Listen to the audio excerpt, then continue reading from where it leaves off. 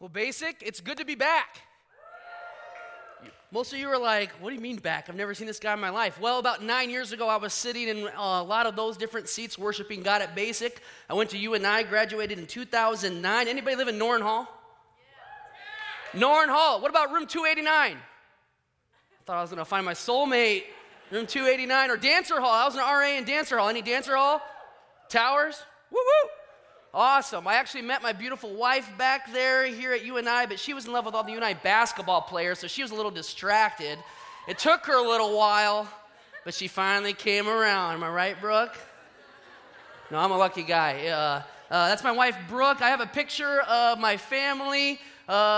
Chris Henley, some of you guys know Chris, he's the one who took the pictures. That's Brooke, my wife, and then Mickey in the middle, he's 4. Mallory's giggling, she's 2. They're all back there. And then Jack was born a little over a week ago. Yeah.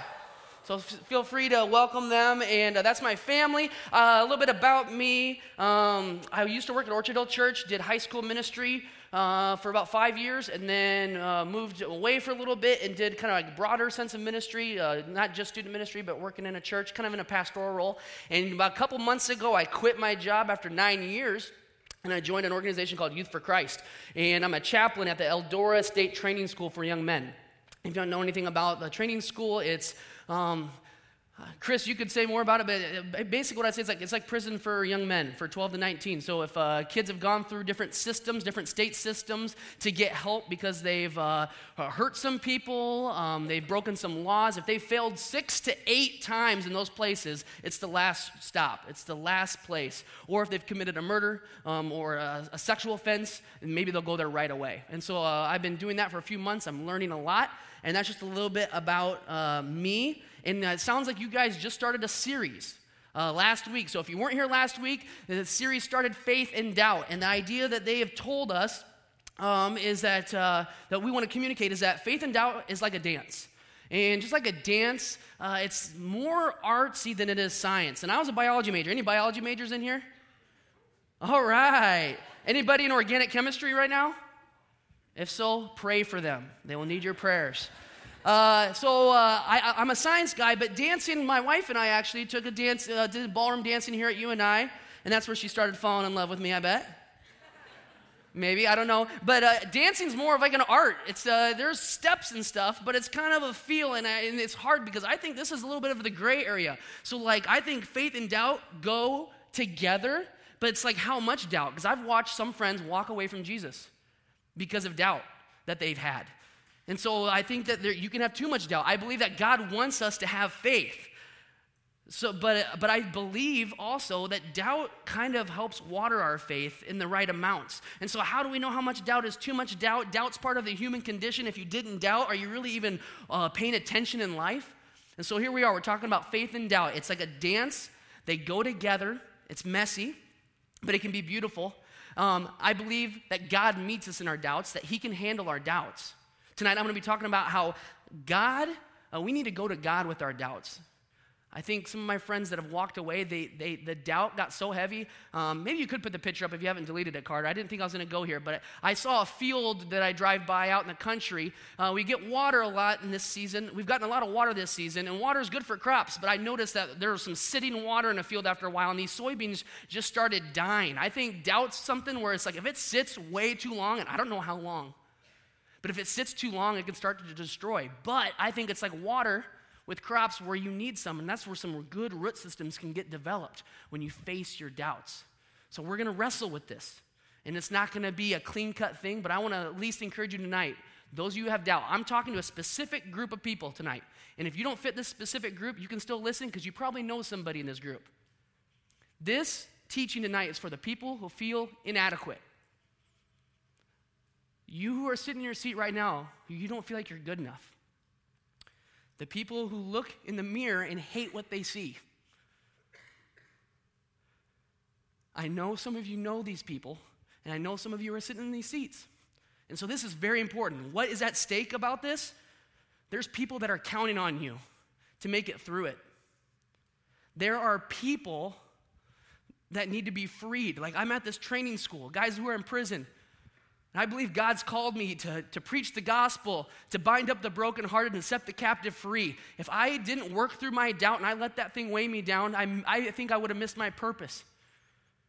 I think some of you are discovering, this colleges are trying to find, what is my purpose in life? And there's a lot of doubt for some of you of, should I even really be here? Do I even belong? Do I have what it takes? I don't have what it takes. I'm not good enough. I shouldn't be here. Is life even worth living? The world would be better without me.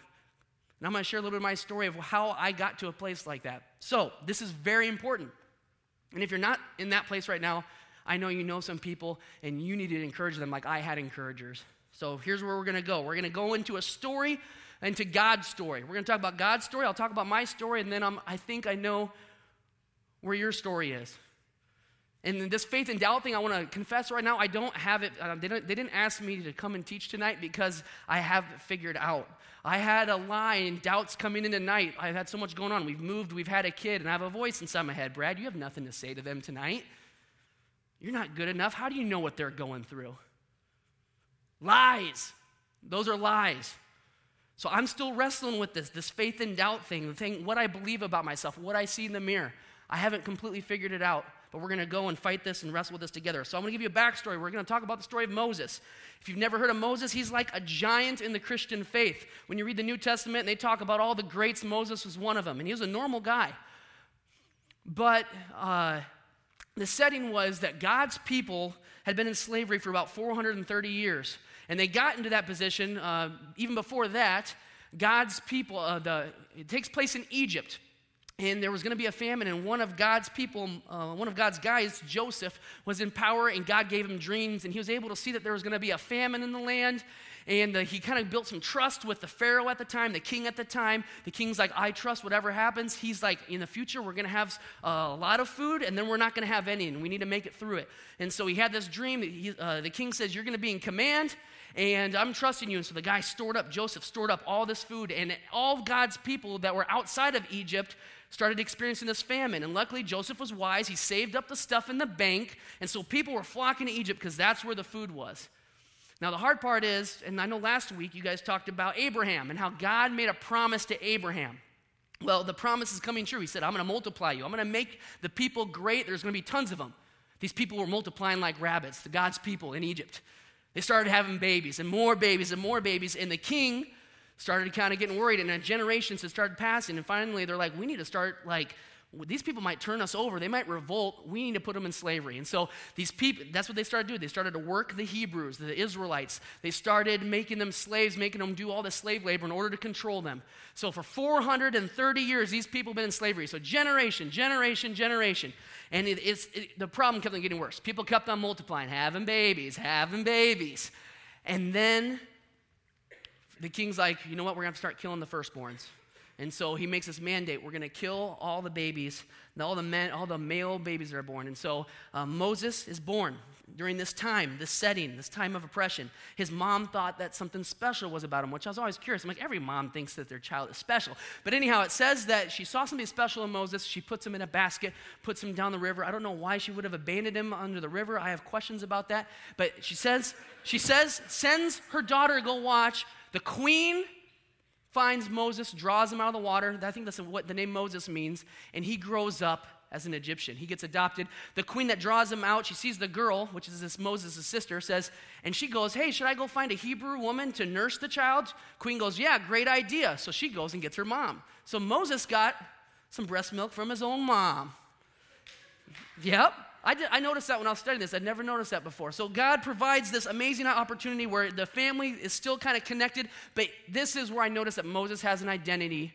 He starts going through an identity crisis as he grows up because he grew up, I wouldn't say he grew up, but his roots were of one people, and yet he grows up with the oppressors. His people are getting oppressed, but he's growing up with the oppressors. He grows up in royalty and power, and I know that there's this tension, and he had an eye for injustice. When he gets a little bit older into the story, he sees that two people, the Egyptians are treating the Hebrews unfairly, and he speaks out, and he ends up killing one of the Egyptians and buries him in the sand because he saw something wrong going on. And then he calls out his own people, and his own people say, what, are you just going to kill us like you did that other person? And he knows it got out.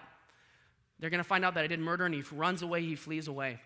So now Moses is in the desert. He meets a woman. He becomes a shepherd. It's amazing how God was already preparing him for him shepherding people. And then he has this encounter at this bush that's on fire as he's shepherding.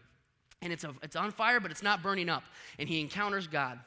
And God says, I've seen the misery of my people, that they're in slavery, and I have a task for you. I want you to go, and you're going to save these people. And you're going to go, and you're going to talk, and they're not going to listen to you, so you're going to experience failure, but I'm going to be with you. And I'm going to be with you, and you're going to know it because you're going to see all these signs.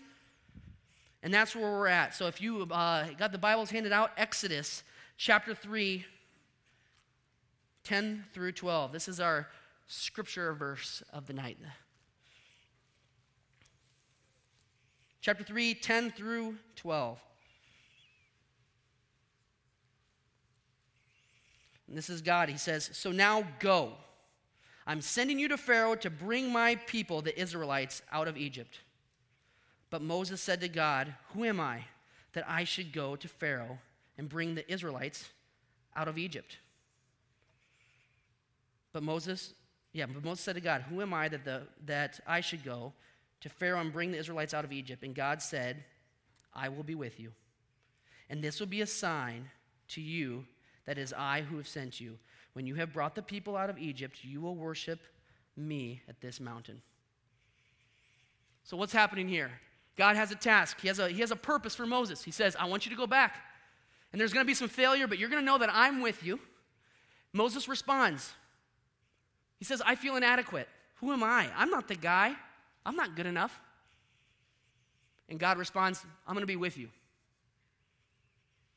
And then it continues. He says, "They're not going to listen to you. I'm going to display my wonders," God says, "and you're not going to leave empty-handed. When you leave, not only are you going to be free, but you're going to have all the gold, all the riches. I'm going to send you well off." And the story continues. Chapter 4. It says, Moses answered, "Well, what if they don't believe me or listen to me and say, 'The Lord did not really appear to you'?" And then the Lord said to him, "What's that in your hand?" "A staff," he replied. The Lord said, "Throw it on the ground." So Moses threw it on the ground, and it became a snake, and he ran from it. And then the Lord said to him, "Reach out your hand and take it by the tail." So Moses reached out and took a hold of the snake, and it turned back into a staff in his hand. "This," said the Lord, "is so that they may believe that the Lord, the God of their fathers, the God of Abraham, who we talked about last week, the God of Isaac, and the God of Jacob has appeared to you." And then the Lord said, "Put your hand inside your cloak." So he puts it in his cloak. Moses pulls his hand into his cloak, and when he took it out, it was leprous like snow. Leprosy was a disease, an incurable disease. I would picture it today like some very extreme forms of cancer. Sticks his hand in, pulls it out. "I'm going to die." And then God says, "Put your hand back in your cloak." So Moses puts his hand back into his cloak, and when he takes it out, it was restored. It was all better. And then the Lord said, "If they do not believe or pay attention to the first miraculous sign, they may believe the second one. But if they do not believe these two signs or listen to you, take some water from the Nile, pour it on the dry ground. The water you take from the river will become blood on the ground." So what's happening here? God's given him some signs, some reassurance. He's reassuring Moses' doubts. He said, "I'm going to be with you. I'm going to give you some signs. And they might not believe you there, and they might not believe you there, but they're eventually going to believe what we're doing here together." And it continues. Verse 10. Moses said to the Lord, "Lord, I've never been eloquent, neither in the past nor since you have spoken to your servant. I am slow of speech and tongue." So Moses says, "I'm not good enough. I don't have what it takes." And God responds. He says, "Who gave man his mouth? Who made him deaf or mute? Who gives him sight or makes him blind? Is it not I, the Lord? Now go, I will help you speak and will teach you what to say." So God says, "You got what it takes, Moses. I made you. You got what it takes. You're good enough. I'll be with you. I will help you. I made you. You can do it." But Moses says, "Oh, please, Lord, send someone else to do it." That doubt is heavy. It's building. I don't want to do it. I'm not good enough. I'm overwhelmed. That's too big of a problem. I can't do it. I'm inadequate. And then God responds, the Lord's anger burned against Moses, and he said, what about your brother Aaron the Levite? I know he can speak well. He is already on his way to meet you, and his heart will be glad when he sees you. You shall speak to him and put words in his mouth. I will help both of you speak and will teach you what to do. He will speak to the people for you, and it will be as if he were your mouth and if you were God to him. But take this staff in your hand so you can perform miraculous signs with it. So God gets angry with him in his doubt, a little bit like, come on, trust me, trust me, trust me. But yet, I notice in this, God was patient with him in his doubt, and he met him in his doubt. He wasn't done with Moses. He met him in his doubt, and I've been curious. I was telling my wife this. I've always looked at the story of like, yeah, Moses wasn't a good speaker. This time reading it through, I have questions like, what if he was a good speaker, but he just didn't believe he was a good speaker? And he believed it so much that it became a reality. I don't know. I'll never know. But regardless of if he really was a bad speaker or not, God provided his brother to meet him halfway to get the job done. He provided. God met him in his doubt. And God met me in my self-doubt about 9 years ago. How are we doing for time? Holy smokes. Okay. When I started at the church, I fell into the first year I fell into a depression. It's crazy when I see Steven running sound and slides back here because you were in Sunday school when I first started. And you would have never known it. But I was depressed. I have a picture of my journal writing it, and you won't be able to see it. But it's crazy. It's 9 years ago to the date almost. I mean, looks like November 26, 2009. Just fresh out of college, working at the church as a youth director. And I felt inadequate. I was going to read you some pages in here, but we don't have time. But I basically went through. God, I wrote the words, I feel inadequate. I don't feel like I'm the right guy for the job. I got so low where I was like, if I really am a Christian, I wouldn't feel this way. I wouldn't have these doubts. So guess what? I must not be a Christian. I must not know God. And I'm working at a church. And I'm meeting with students. I'm going to Sunday school. And I'm wrestling with this inside. I'm fake. I'm looking at the mirror. I hate who I see. And it got so low that I didn't want to deal with those feelings anymore. And I got to a low spot, as depression would take you. It kept on being a cycle. I kept on thinking about that. But I had a journal entry, and I should read at least this part of it. If I can find it.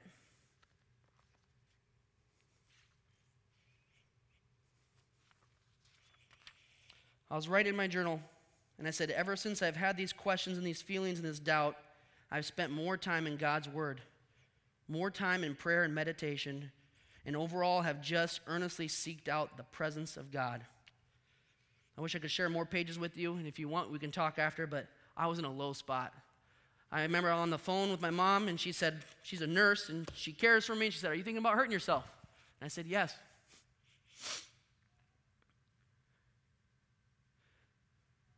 Our thoughts, what we're thinking, our life is always moving in the direction of our strongest thoughts. So what we're thinking about ourselves, those of us that feel inadequate right now, it's really important to pay attention to that because we are moving, our life is moving in the direction of our strongest thoughts. And thank God, by the grace of God, I leaned into him even though I didn't feel him. I didn't feel him. I didn't feel it. But I kept going to him, asking questions, writing pages. I don't know if you're a writer or a journaler, but going to God, leaning into him, facing my doubt, facing God in my doubts. Facing God in my doubts and my questions. And for those of you who maybe the doubts is like, I don't even know if God's there. I can't feel him. I'm doubting even that. Then my encouragement to you is to lean into somebody that's sitting next to you that maybe has a strong faith right now.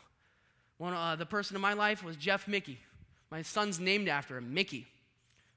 And when I didn't feel like God heard me, I was not only turning to God, but I was turning to someone else. It's almost like I was doing the middleman thing that like Moses had a middleman to go talk to the people. And the people who wanted to talk to God, they didn't feel God in the desert. So they would talk to Aaron and they would talk to Moses.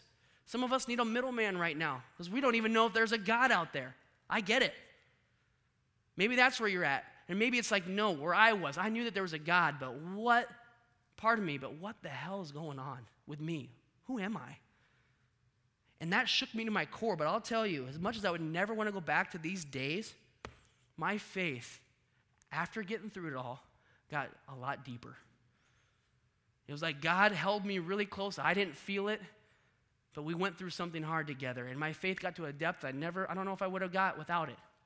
And I don't think God did that to me. I don't think he made me depressed or made me have these doubts, but I wrestled with him.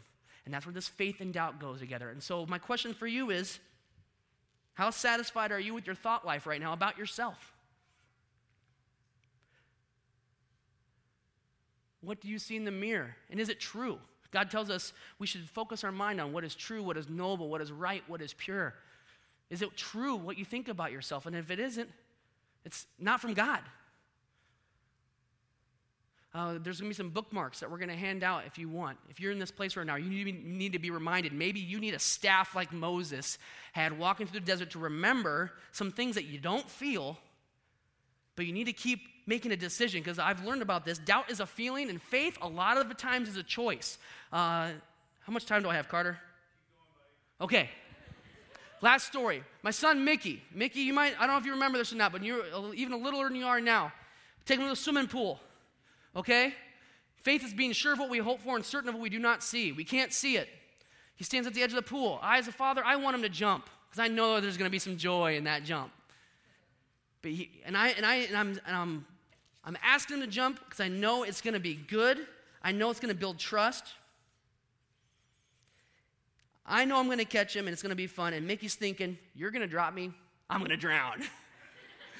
And so there's this battle. And so and you know what? As a good father, I'm not stepping on the other side of the pool going, jump across this whole pool. I'm getting close, but I want a gap. I'm saying, jump, you can trust me. And guess what? It is very real that he has fear. And it's very okay that he has fear. What I'm asking him to do is push through that fear a little bit.